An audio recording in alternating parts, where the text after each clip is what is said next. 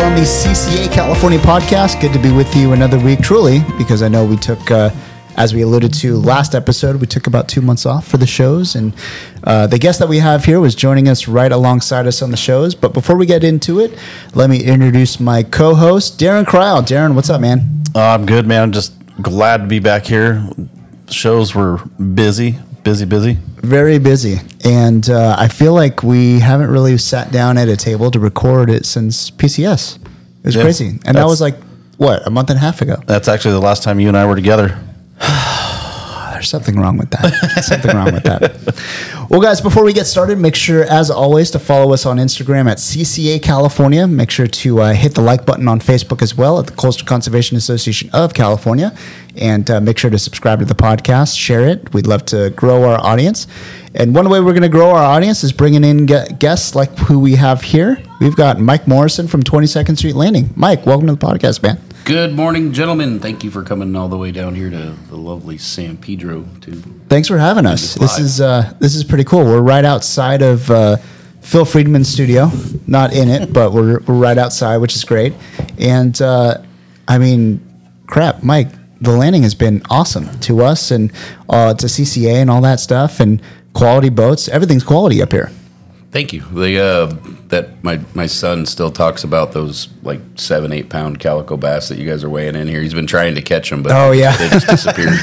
Yep, There's been some monsters down here on 6 pound that just will spoil you, but that's he's just like, when's that thing? I'm gonna be down there ready to catch those things. So, he loves it. Well, they were released like right out that dock, so realistically they could still be here. We tried. Yeah. Well, that's coming up here in less than a month here, so he might get a little recharge of bass. I'm gonna pre-fish this area. Yeah. Well, how you been, man? I know I saw you at plenty of the shows. We just coming off the show season and all that, and how you been? How's the landing and how's everything up here? It was cool. It was both the PCS and the Bart Hall shows. They had a great turnout. We did a lot of business at the PCS show, like a lot of business. A lot of corporate business came back now that all the post-pandemic stuff's all been lifted, and none of the bosses are going to get sued anymore for putting people on boats for fun. That's a thing. That was a real thing. Really? The corporate charters kind of had to back off because of all the red tape for them. I still stayed contact with all the charter masters that we've had for over the years, and they're like, "We just can't chance it, man. This is a really weird thing we're doing it." But most of that came back. They all showed up at the PCS show. A lot of the community charters that we have, a lot of the nonprofit charters came back, and then the cherry on the top of the sundae here was the Bart Hall show. Another reaching out to him, like, that's my show. You know, it's Bart's show, but right down the street. Yeah, that's my show. Those are my people. It was really cool. I looked at a lot of those overseas charters that you can go fishing wherever, and catch the Jeremy Wade fish of a lifetime. Probably going to do that before bucket list before I. Some of the stories I heard from that guy was pretty cool. I know.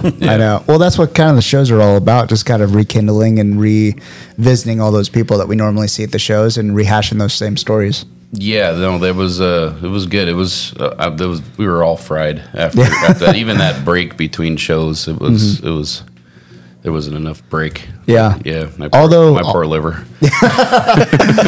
Although great, it does take a toll every now and then, especially like, old guys like Darren too. Oh, geez.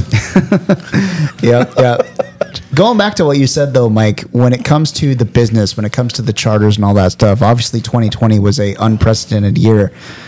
Did you say that pretty much all that business has been back now? No hold off or anything? This year, the faces that were still in hiding are back. We were seeing the guys that were missing for a few years showing back up again. I mean, they were scared to death. It wasn't. They were telling them that you leave your house. That was. You might not make it. So hopefully they had Amazon delivering groceries and stuff. But those people, were in fear of their life to leave their house. Now they're good. Now they're back. They're happy. They're like, yeah, that was stupid, but safety first. Yeah. Sorry. Oh man, I love coming up here and visiting with you because it's always a good time. Always a good time. Well, before we go any further, Mike, tell us a little bit about your backstory, how you got to the landing, all that good stuff. I think I'm going on 11 years now being here.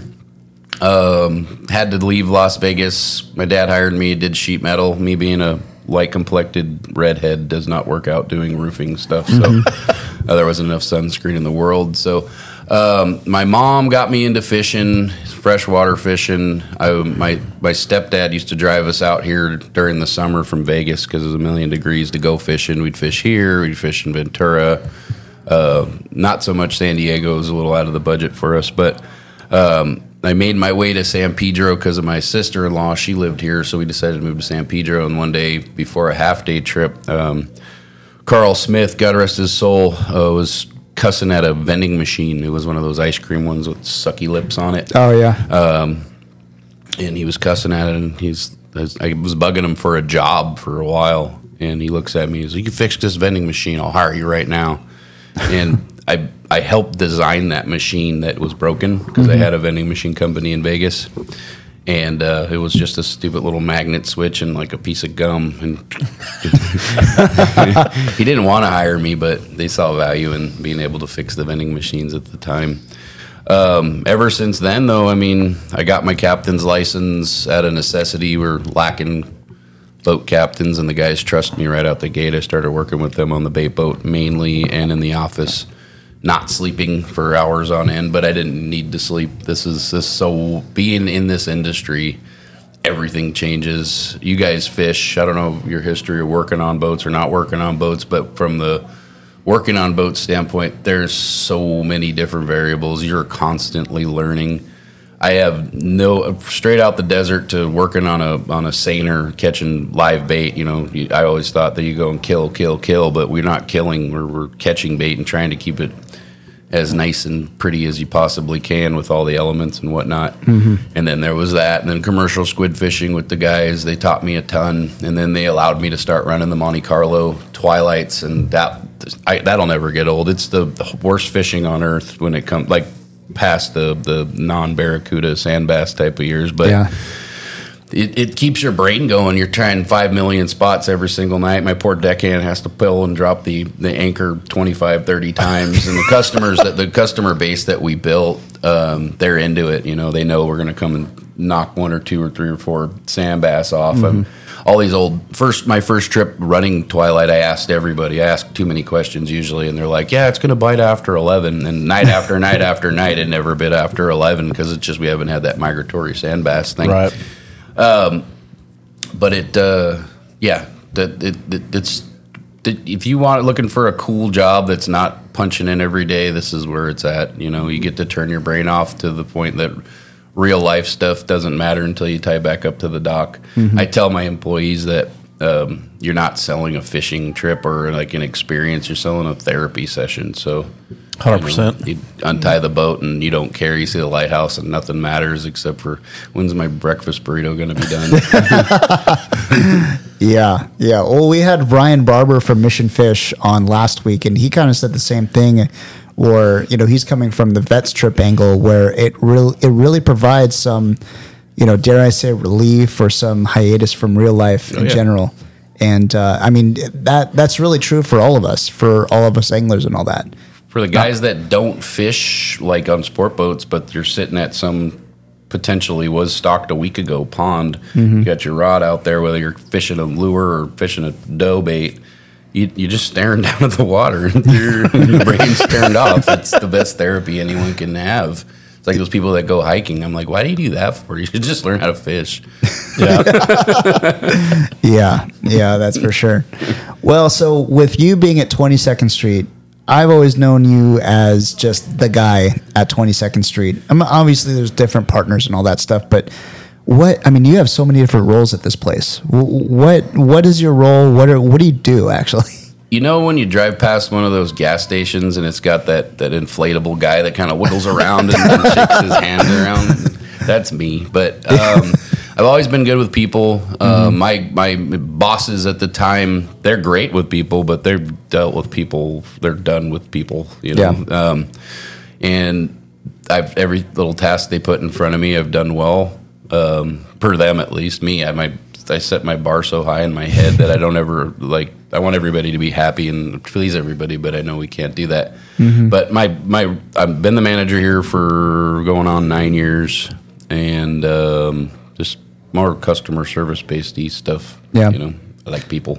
And there's been ever since I've kind of been starting coming up here, there's been a little bit of changes inside the office where there's a whole tackle center, there's some clothing, there's a lot of clothing actually. Yeah. And it's just a one-stop shop for customers. Yeah, most of the people that come fishing here, they've already been to their local tackle store. And that's one thing. I carry some reels for when somebody shows up with a broken something or other. We don't do repairs for that, but we have the more than the bare essentials, and then apparel up the wazoo. We got everything. So if you got a stinky shirt on the way home, you can get a new one, or gifts for someone. But this whole time that the weather was bad, we just had people in here shopping for apparel. Yeah. Got all kinds of cool stuff in there. Well, over the last couple of years in general and all that stuff, there's been quite a bit of change here at this landing where, you've had multiple different boats leave, come, and all that stuff. More recently, too. I know you just got the Pride last year. Sean Roberts, friend of the podcast and all that. He's been, just killing it the last couple of years. The guy's a psychopath. Putting it nicely. I can tell you exactly what happened yesterday. He calls me. He had a reverse day and a half, or whatever the heck he wanted to call it. They left at 8 o'clock in the morning. Excuse me. They had a technical difficulty. They had to turn around. They were back to the dock at 6, but between now and then, I'm sitting next to Trevor on the Freedom. He's like, these guys that want to go fishing, they still want to go fishing. Find me a boat. So what do? We called Trevor and got the crew together, and that same group of guys plus another group of guys, few guys that are all fishing again, and they're out catching sea bass this morning. So he didn't want to quit. The guy just wants to fish full speed. When he's on land, he's pacing. He's like jittery, and you're like, are you on drugs? He's like, no, I just need to go fishing, man. Like, the guy's an animal. But as for boats here, a lot of boats go and come. We've had good boats leave and bad boats leave, and boats that, all the boats here are in their best shape of their life, better than when they were new, especially that Freedom, and the Pursuit's in the nicest shape of its life. So, well, let's run down through the whole boat, the whole fleet of boats here that you've got, into specialties, half day, all that stuff. First boat off the docks, the Pursuit from 6 to 6. They 99% of the time will go to Catalina Island unless there's something biting Santa Barbara or on the beach or something like that. The pandemic was a blessing for us. The customers realized they don't want to fish with 75 people anymore, or 90 people on it, or even 45 on an overnight trip. So we kept the loads down. So the Pursuit fishes with 37 now. Okay. So if you guys haven't been paying attention to that, 37 people with 37 bunks, everybody gets a bunk. It's the nicest, situation in the world. As one of the managers and owners and all that stuff, is that good or bad for you? And what's your opinion on that? Just keeping the loads down. Oh, for me, being an owner, it sucks. There's 75, 90, and, missing passengers for retail sales. But, overall experience, it's bringing a better customer. No offense to anyone, but everything that you used to know 10 years ago, I would never go fishing on the Pursuit, but you can now. Anyone fishing on the San Diego, fishing on the Independence, coming out with 37 people will see, oh, wow, it's not cattle boat full to the gills. Yeah, you're a customer of the boat. You know what. I was gonna say I've fished the Pursuit quite a bit, and for me, I don't fish it every week or every 2 weeks, but I fish it quite a bit. But every time I'm on there, same customer base. It seems like there's a few guys on there that are on there all the time. They have their Monday group. Yeah, no, they have such a huge following. They're the most popular boat in LA County, and for the most part, most of California. If the weather's good, people just want to go on a boat ride, whether it's biting or not.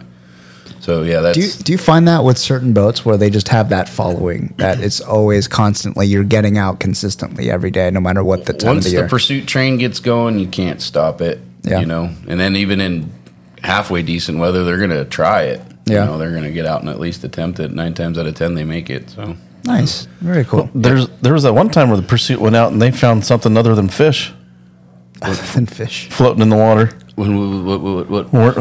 Did they come across some bales or something? Oh, that was a few years ago, but I think every boat that was fishing out of LA County ran over to some kind of what is it called? Memorabilia. Yeah, something bad. It was all reported though. Yeah. There was you don't know what to do to touch it or not. You could Exactly. be tracked or something. But Being no, watched. it's the ocean. You never know. But there was a 2-week period where like we're buddies with Jared on the Gale Force, and he's like, yeah, trying to tell me and Aaron, and then I was like, "What'd you do?" He's like, "We called the police." I was like, "Sick." And then next day, Aaron ran across some weird mystery package. And so I guess with all the Ponga, there's a lot of Ponga traffic in here. Yeah. I'm good buddies with one of the port police here, and he's still always tell us, "Yep, got another one."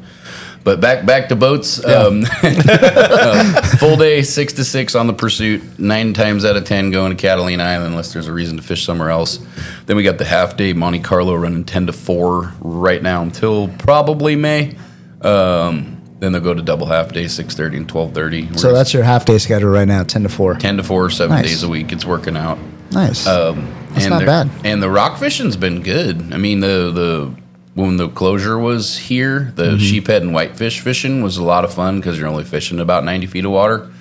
And the half-day customer is probably not going to fish over 400 feet. There hasn't really been too much success locally. There's a few spots, that you can go and catch big reds and stuff like that. Yeah. But we don't see too much other than big reds and salmon grouper locally. Well, putting a pin in the boats there, how has been the fishing? I mean, we're only maybe halfway through April already with the April 1st opener and all that stuff. Rock fishing been pretty good so far? It's been great. The guys that have figured it out, because this is it's a new thing again. Yeah. The Mark Baisano, the Tom Durr, not calling Mark and Tom the same age, but the guys have been doing this for 40 years. Those are their old spots. They've never been touched since closure time. So Wow. it's been good. There's certain areas because you have to learn how to fish these areas at 800 feet because you're the current and the drift and stuff like that. So it's a learning curve for a lot of these per se younger guys, but it's producing. You get to a spot and it's worth it. Yeah. Captain Steve runs Mondays and Tuesdays on the Monte. His dad's been doing it for his whole career, and he's given him some spots that oh yeah, back in the day this was great, and and no one's fished it, no one's touched it, and it just wasn't really biting it. This fish just moved on to a better area to bite, I guess. I think when you feed the fish in the trout pond, and they always go to that same corner next to the quarter machine. Yeah. So I envision what goes on with that. You That's go to philosophy. Yeah, you think about it that way. You give them a sustainable squid chunk or mackerel chunk, they'll go to the same areas. But Steve-O's in his mid-20s, and he's doing a great job on that half-day boat. And Walt's running half-day as well still. I don't know how much longer he wants to be here, but he's probably the best at it locally for rock fishing. So if you guys want to see what local deep rock fishing looks like, go fishing with Captain Walt. I haven't bought an electric reel yet. I got 2. I haven't used one yet, though. Really? Yeah, I like punishment though, but I have like a Macaira, what is it, 20 or something like that? Yeah. That'll kick it in low. Right. Anyways, I was telling people the other day, the 2-speed reel. They're like, yeah, you just put it in high and you whine like crazy. I was like, yeah, well, you're gonna waste your arms because those fish are gonna pop off the hooks from spinning unless you make a nice gannion with all the swivels. Yeah, for sure. So, Well, so when it comes to, say, half-day fishing, full-day fishing on the Pursuit in Monte Carlo, what's the range? What would a typical customer expect? Where obviously you mentioned that the Catalina is 9 times out of 10 for the Pursuit, but in theory, where could they potentially, realistically, go out on a full-day trip? And same with the Monte Carlo. the handful of trips that I have ran on the Monte Carlo during the day, I've gone way too far from home. I mean, I've been up to Big Reef. I've been way inside Redondo, way past the Newport Artificials. Well, you're the owner, so it doesn't really matter. Though. Of the landing, not the boat. John and Jeff, they were like, "How much fuel you burn?" I was like, "I don't know." I mean, it panned out. We caught fish, but you generally travel in 1 hour in any direction usually, and the boat's got new engines now, so it runs at a good, happy speed, and so you can fish about an hour and a half in any one direction. It's a 5.5 hour trip.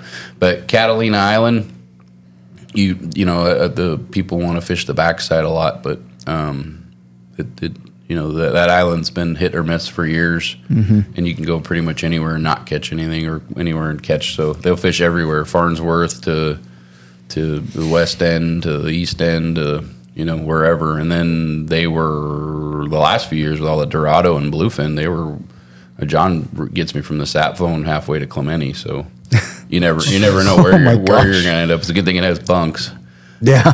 But yeah. Does the Monte Carlo really have bunks? No. The Pursuit. Oh, the Pursuit. Gotcha. Yeah. I mean, if you're a light load on the Monte Carlo, there's enough seating to kind of like cozy somewhere. I guess. It's comfortable. These boats are, the interiors of the boats are super, super comfortable. The Native Sons galley is huge. It can seat almost everybody on actually seat everybody with 37 passengers on deck and in the galley. But he specializes. He's 7 to 5. He's going to beat up the beach quite a bit this year. He's found some little areas that he's catching halibut in. Oh, nice. Probably going to see some local sea bass this year. You are, because I've already caught a couple skiffs. There's a good sign on the coast, good sign at the islands. So Aaron's going to be on the Native Son. He's going to be beating up the beach bass and rockfish. You're going to have a lot of fishing time. It's my kind of trip. Yeah. No, that's going to be his focus. He can fish Catalina Island, but he's probably going to fish where he needs to fish. Yeah. So he's the 3/4 day boat that just go anywhere. But like I said, the fishing on the beach is probably going to be pretty good this year with the 60-something inches of rain and already signs of anchovy and a lot of squid being caught this fall. So we'll see what local fishing turns into, which, the Monte Carlo should be able to capitalize on that too. So with so much squid being caught last fall and all that stuff, with the 10 years that you've been here and all that, what would that normally translate to for the following season? When I started here, it was one of the best squid seasons that they had. The squid being around and already have nested and doing what they're doing, it was really good springtime fishing, which we kind of missed out on with this weather. Yeah. But the signs are there. Mitch bought that blackfish or blackfin or whatever it is. They've already caught a few. Hayward's caught a few. It's all been Catalina fish too. So there's a lot of signs of Catalina. People have been sitting and waiting, and they're not on the bite yet. The Freedom's got a couple this morning at another island, and there's just squid at every island. There was squid at every single island. Commercial volume, huge amounts of squid, and it was always good dropper loop, sea bass, halibut, and yellowtail fishing. So. You roll into the cove or something this May on the Freedom, you're probably going to be pretty good fishing. So it sounds like it's just about to just pop off any day. From what these guys have told me, anything over 35 inches of rain's been stellar fishing. Oh, we got double of that. You got double of that, and humor me for 1 second, because we had 2014-15 was the El Nino event with yellowtail everywhere, right? Yeah. That was based off of warm water and that mackerel that was around, because there was days we couldn't catch bait and we had to go snag our own mackerel and then go back out and catch yellows and then snag mackerel and do it again. It's let's just say 14, end of 14, as we were fishing right outside the lighthouse on my aluminum skiff, catching 25 and 30 pound yellowtail in the winter before it went like catastrophic. It's been about 10 years, right? El Nino cycles are 10 to like 12 years. So that El Nino, in my opinion, it started and stopped. Then we had this anomaly fishing that we've had with this tuna, and then magically Dorado, and then the best, and the best sea bass fishing that Channel Islands have seen on record, which has a lot to do with the pens and the hatchery that program, and then just migratory fish, because I know guys that are in Mexico that catch them year round down there. I don't know anything about up north. I think this might just be another kickstart of an El Nino based off of the rain and the conditions and stuff. I know the sea surface temperature is freezing right now, but guys that are in the know prior to all this rain, it was borderline El Nino again. Wow. Yeah. So there was La Nina. They were talking La Nina during the El Nino anyways. But my opinion is we're on another cycle of unwritten. I mean, those bi-wind sailor jellies are out already, whatever you want to call them. The one little jellyfish with the mast on them. Right. They're already out and about. If you see the red crab, then we're in for it again. Game on. Yeah. Oh my gosh. I was thinking we were going to downsize and fish anchovy full speed. Yeah. And now there's full speed squid, still sardines around, ton of anchovies. Once these fish figure out that there's a sustainable food source up here again, it's going to be silly. But we're going to go from 0 to 60 real fast, in my opinion, because the season last year was okay. It was kind of done at the end of August, and then these 2 weeks of staring at what the schools of Dorado all of a sudden just erupted. About once they figured out that they don't want to eat the little anchovies anymore and got cued into sardines and lures. I mean, that was pretty neat. So on that, how amazing was it to basically be seeing nothing but Dorado for like weeks at a time up here? It was. Have you seen that before? No one has. Not up here. Mark. I have to refer to Mark because he said, "Oh yeah, we used to see those at the rocks, on kelps." But no. Never saw miles of it. I mean, I could see them from the beach from my house. Oh my gosh! Talking about schools of these things. Walt.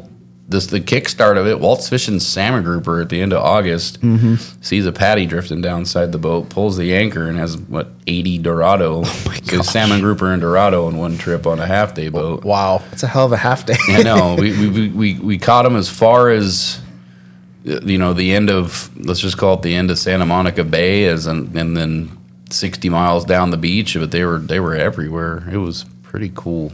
No one can speak on it. We have what we call the home guard yellows. Yeah.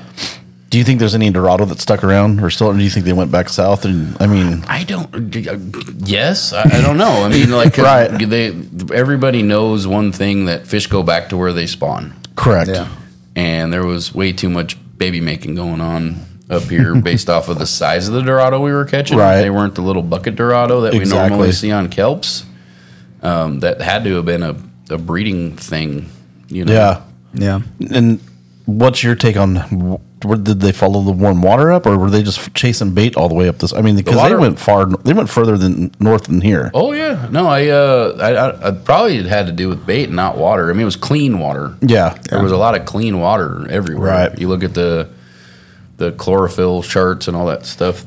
The terrafin charts, and you could just see clean water after clean water, and even the green water was just algae bloom type stuff. So I think they were just following clean water, or maybe there was no little anchovies where they came from. Yeah, we went to La Paz last year and caught Dorado, not knowing what was going on up here. We get back and my buddy's like, "What did you guys catch?" And, we got some Dorado, this, that, and the other. Yeah, we got Dorado too out at Catalina. What? Exactly. Dorado's always that fish that I always, when a customer comes in, that they they're wearing their Columbia really nice expensive thing, and they're like, "We're gonna go fishing, and we're gonna want to catch a tuna and stuff." Oh yeah. I'm like, "You're getting on the excuse me, you're getting on the half day boat." I'm not saying it can't happen, but it's like, well, we were just in La Paz catching this, that, and the other, and I'm like, you're gonna catch a sculpin today, maybe a sand bass. But normally it's that one thing where someone will come in with a status or a chip on their shoulder, going, "Yeah, I catch Dorado and marlin," and I'm like, cool. Well, it's a $65 ticket with 50 other guys. This isn't a $700 trip, but Right. we're going to have fun, I promise. And we got hot food. Yeah. Way to curtail expectations there, Mike. Yeah, no, like you're gonna have a good time, but it's not. But to say that last year, the guy would have, I told you we're gonna catch Dorados. Oh yeah, of course. That one time, I was right. Yeah, it's that one time that guy's right and won't let it go. On Phil's show, I had the best theory ever though. Why these migratory fish stayed? Okay. Pandemic theory. So Pandemic. here, listen to this because I witnessed this. Okay. We chartered the True Line. We were going to go to Santa Barbara Island. We didn't make it to Santa Barbara Island, but we got in line with all those ships that were just drifting. Oh, okay. Yeah. What do lights do for bait? Brings them to track. the top. So they were there for how many months? That's true. Okay, here's my other theory. If you looked at the AIS, there was drifting ships from here to Japan Yeah. for months. And then same thing with the weird blue-footed or pink-footed booby birds that were sightings and stuff. Those cycles help. This is my theory, though. Yeah. That those little sustainable kelp patty cargo ships were the cause of what transpired. That's a pretty good theory. I can jump on board on that theory. Because the no-see-ums get under those orange lights at night. Yep. We'll fish bait. We'll fish right alongside the ships because they gather the anchovy at night. But it was from here to Japan. Ships just doing Just a nothing, line. just waiting to be accepted with their goods. So I think that had something to do with our fishery too, because it just kind of scooched the fish to a different direction. Theory. That makes sense. I'd like to ask the guys on the ship what they were catching while they were just drifting, Yeah. Yeah, I was gonna say. and where their GPS coordinates was, and then draw a line to where to Evidence. how these fish got here. Yeah. There's I got to be onto something. Yeah. Well, okay. So I think so. I think you'd be a valuable resource because you're right here in San Pedro, where all the container ships are and all that. But you saw all those ships because that was like maybe May, June of last year or something. Oh no, the previous year. Previous year. Previous year. Okay. So, but it was like that for a while though. The ships, Oh, for months. Yeah. And months. And even now, it's like there's still a couple. Oh yeah, we caught limits of bluefin on that trip, as far as you can see it. Oh gosh. We were 7 miles off the west end of Catalina Island, chasing school after school that we thought was just one big school, Right. but it wasn't. It was all that 40-pound bluefin. I like that's this- now the that, by the way. 140-pound. Yeah, we were supposed to go to Santa Barbara and just catch rockfish, but we got stopped. Well, I can buy that. Yeah, they I were can buy on the that. ships. Yeah. They were in the just drifting ships. That makes sense. They want structure. Same with dodos. Yeah, there's a big kelp patty floating with lights on it. Yeah. That makes sense. Well. I'll buy that. Yeah. I'll buy that for sure. Well, continuing on the range of boats, I know you have a couple more, right? I think. Oh, I got quite a few more. So Yeah. I'll try not to get off track here. No, you're good. Yeah, we stopped on the Native Sun, 7 to 5, Yeah. fishing 3/4, pretty much everywhere. The nicest, spacious galley Mm-hmm. on earth, pretty much. Overnight, we have the Freedom, 10 o'clock every single night of the week. They catch a lot of fish. That boat's super fishy. Are they getting out regularly right now? No, March and April kind of suck. They might Yeah. have 10 or 12 trips combined usually every year, unless weather's nice. But usually this month, April, is duty. Yeah. With our limited load as well, we can take 48. We're taking 35.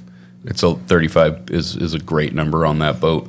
They have huge bait tanks. They tend to fish San Clemente a lot, but compared to the other competitor boats in our area, we can fish San Nicolas and Santa Barbara pretty regularly. This time of year, taking advantage of the fishing at San Nick. And that's the same hole as the Grande and the Liberty. Correct.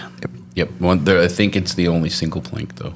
Oh, okay. But that boat has given me Massive. plenty of fish stories though. That boat just it just gets bit, and now it has twice the bait capacity, so you don't ever really run out. Nice. And then we're on to our overnight fleet that do pretty much everything. We got the Amigo with Captain Mark and Jeff, and it's in the nicest condition of its life. If you guys know the boat's been around for forever. Yeah, it looks really nice. We've all fished it. They're doing everything from overnight to 2.5 day stuff.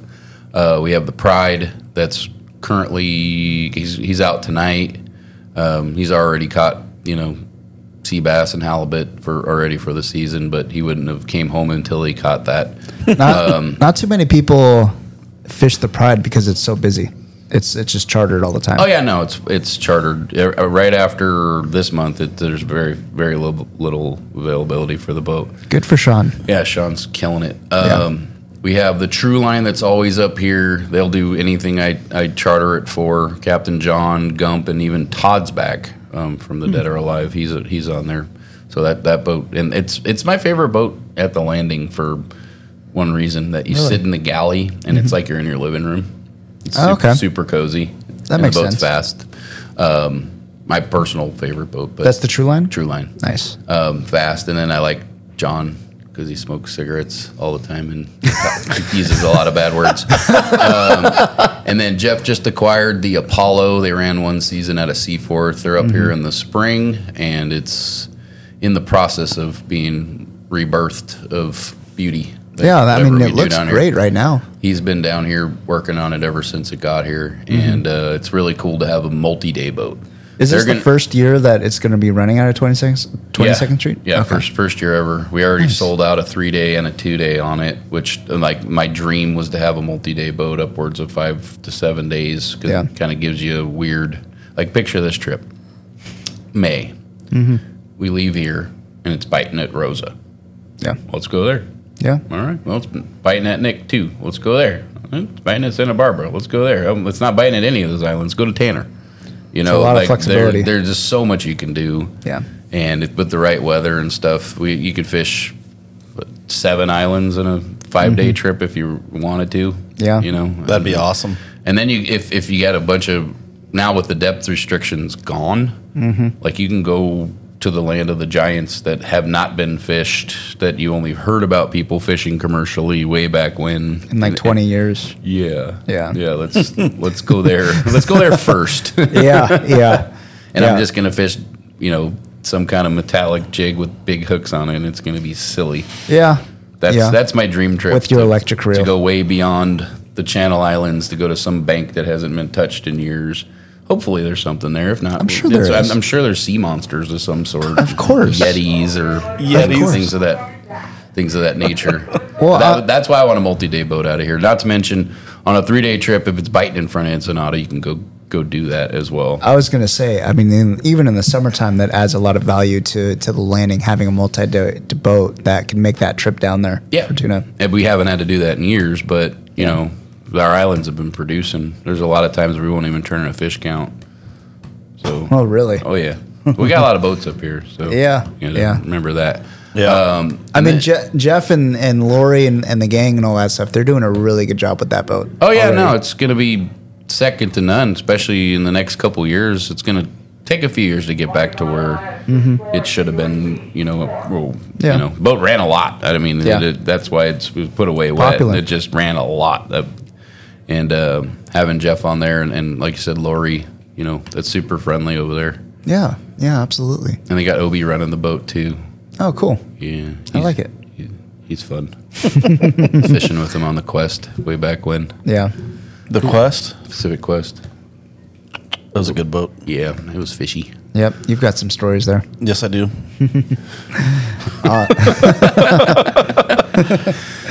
Yeah. Keep it friendly. Yeah. Who did I forget? I got the Apollo. The Independence. And then we also have the El Patron. I saw that. So tell us about that. Ricky Carbajal and Chris, I don't know his last name. Isaacs. Chris Isaacs. They acquired the Ocean Angel. See, I can't remember the name it was. But it's almost identical to the Outrider. Okay, yeah. The layout will be the same as the Outrider was. It's a Delta? Delta. And they will be specializing in limited load stuff. We had a very sustainable 10-passenger deal here when they had the Ultra and then the Outrider here. Yeah. And that was fun, going fishing with 10 guys on those 55-foot boats. They're still in the process of wrapping it up. It's you guys, me telling you, the boat's gorgeous. Their paint scheme, I'm looking at it right now. I know. Yeah, we're actually staring that out the green. window at the ocean right now, guys. Yeah. And those noises you heard in the background was people loading on the half-day boat. Yeah. But they will be specializing in limited load overnight, 3/4 day charters, things like that. When we get busy here, people will pay to go fish on a 2x4 with an outboard. So, because it's biting up here.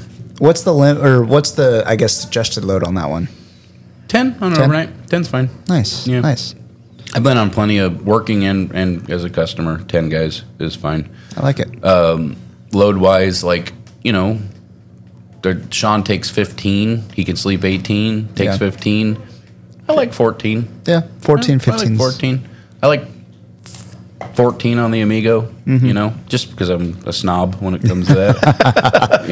But the limited load options we have here, the Amigo, the Pride, and the El Patron, and even the Apollo's limited load for all practical purposes, because you can put probably 40 people on that boat, but they're taking 18 to 20. Really? That's Yeah. it? Wow. So that's why our prices are where they're at too. You're just paying more for less people. Well, I mean, I think there's an advantage to that, though, because you're getting a lot of the guys who will pay the extra.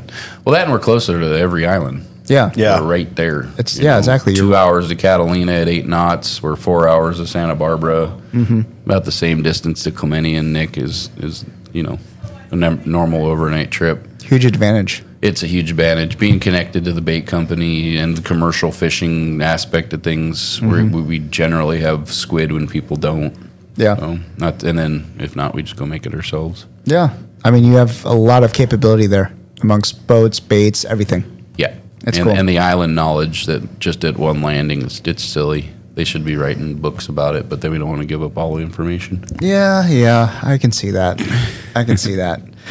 And then obviously the Independence too. Yeah, the mothership. The Indy hasn't ran out of here in years. Mark and Paul want to. They come up here and do their maintenance now. So they're only running out of Point Loma? Yeah, they would have ran. They put new engines, generators, and stuff like that. But they would have ran a couple family trips / couple 2 days out of here when they were up here in the last couple of years. But is the boat in the yard right now? No, it's running trips. Oh, okay. Yeah, Nice. Brian was just actually at Young's Tackle giving a seminar about how they were a day late, driving around for 17 hours, and then as they're crossing the light, all the boats down south got them. Oh, I see. And so it is what it is. But they got Brian and Matt, both those guys. If you don't know them, they're sweethearts, and they're really good at it too. So, but that tuna's biting 40 miles from Point Loma. Yeah, I heard it was like 40, 50, even 60 sometimes. But I think that's kind of the signal. It's like, okay, it's go time. Yeah, the same thing happened. The predictions, you can predict what might transpire up here in the next, at least this year, because it's doing the same thing again. The tuna was biting in April. But I don't know, I didn't see Dorado coming. I was kind of out of left field. I just want sand bass and barracuda back. Yeah. Speed. Well, have you been able to see any of those come back in at least previous years? No. We've had a few weeks, but they weren't anything consistent of barracuda. And then the sand bass that are local, they have their own little spawn, and they'll bite, but we won't fish them during that time. Just repurpose it ourselves. Yeah. Well, there's a trend, right? When it comes to the barracuda and the sand bass in the springtime, you usually see what later in the year? Well, generally, I mean, people want to say the albacore word, but I've never seen one in my life. But generally, when you have the sand bass and the barracuda bite, fishing sucks after that. But I feel like, you'll see the yellowtail. The yellowtail population at all the islands is better than you've ever seen it. I have diver buddies that are down, urchin divers going, oh yeah, school after school after school of these perfect sized yellowtail. Just need the right conditions and whatnot, and they're going to bite again. I mean, that fish count in the spring last year was epic down at Clemente Island.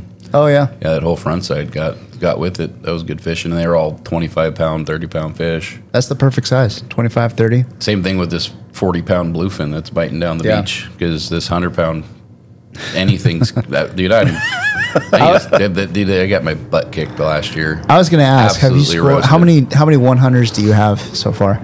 Personally, while fishing, like 3, but landing customers' fish, probably like 50. Yeah. Yeah. You know, isn't that the best? Someone hooks up and gives you the rod, I can't do it anymore, and then you're stuck with it. I hate it, but we do it. Yeah. We do it. I bought a 3-speed Avid just for that reason right there, for the hook in hand. Oh yeah. That knife jig fishing, that was cool.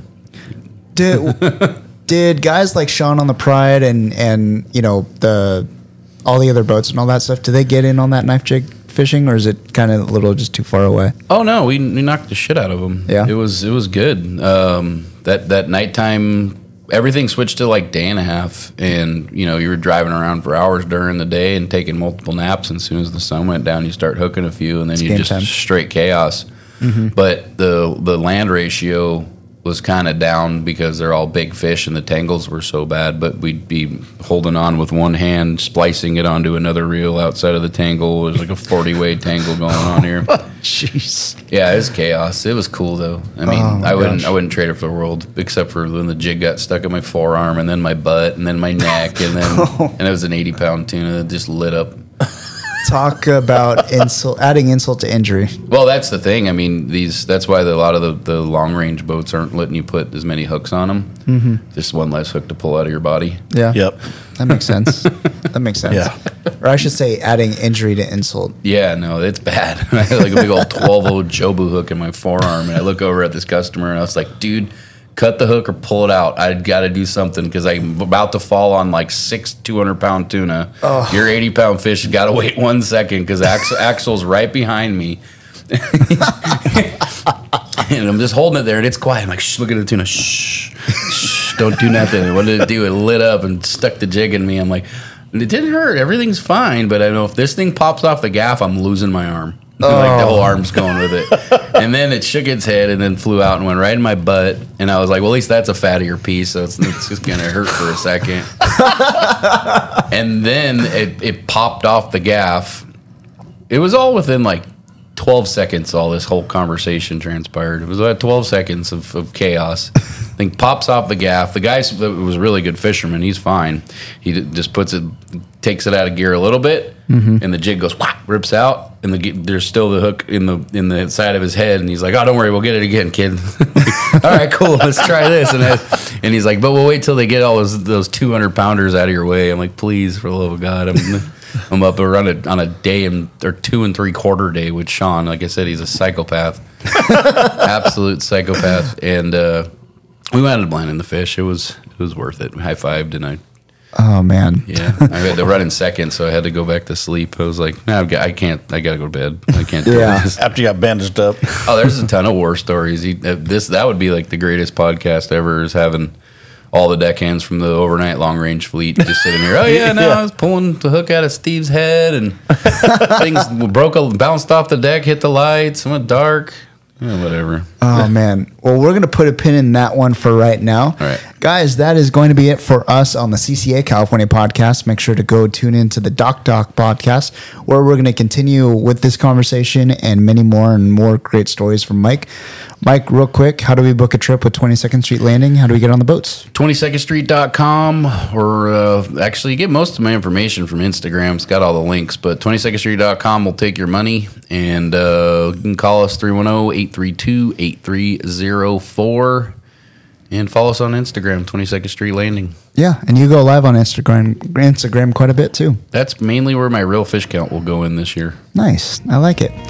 Guys, that is going to be it. Like I said, we're going to continue this on the Doc Talk podcast. Make sure to go like and subscribe, and we will see you guys next week.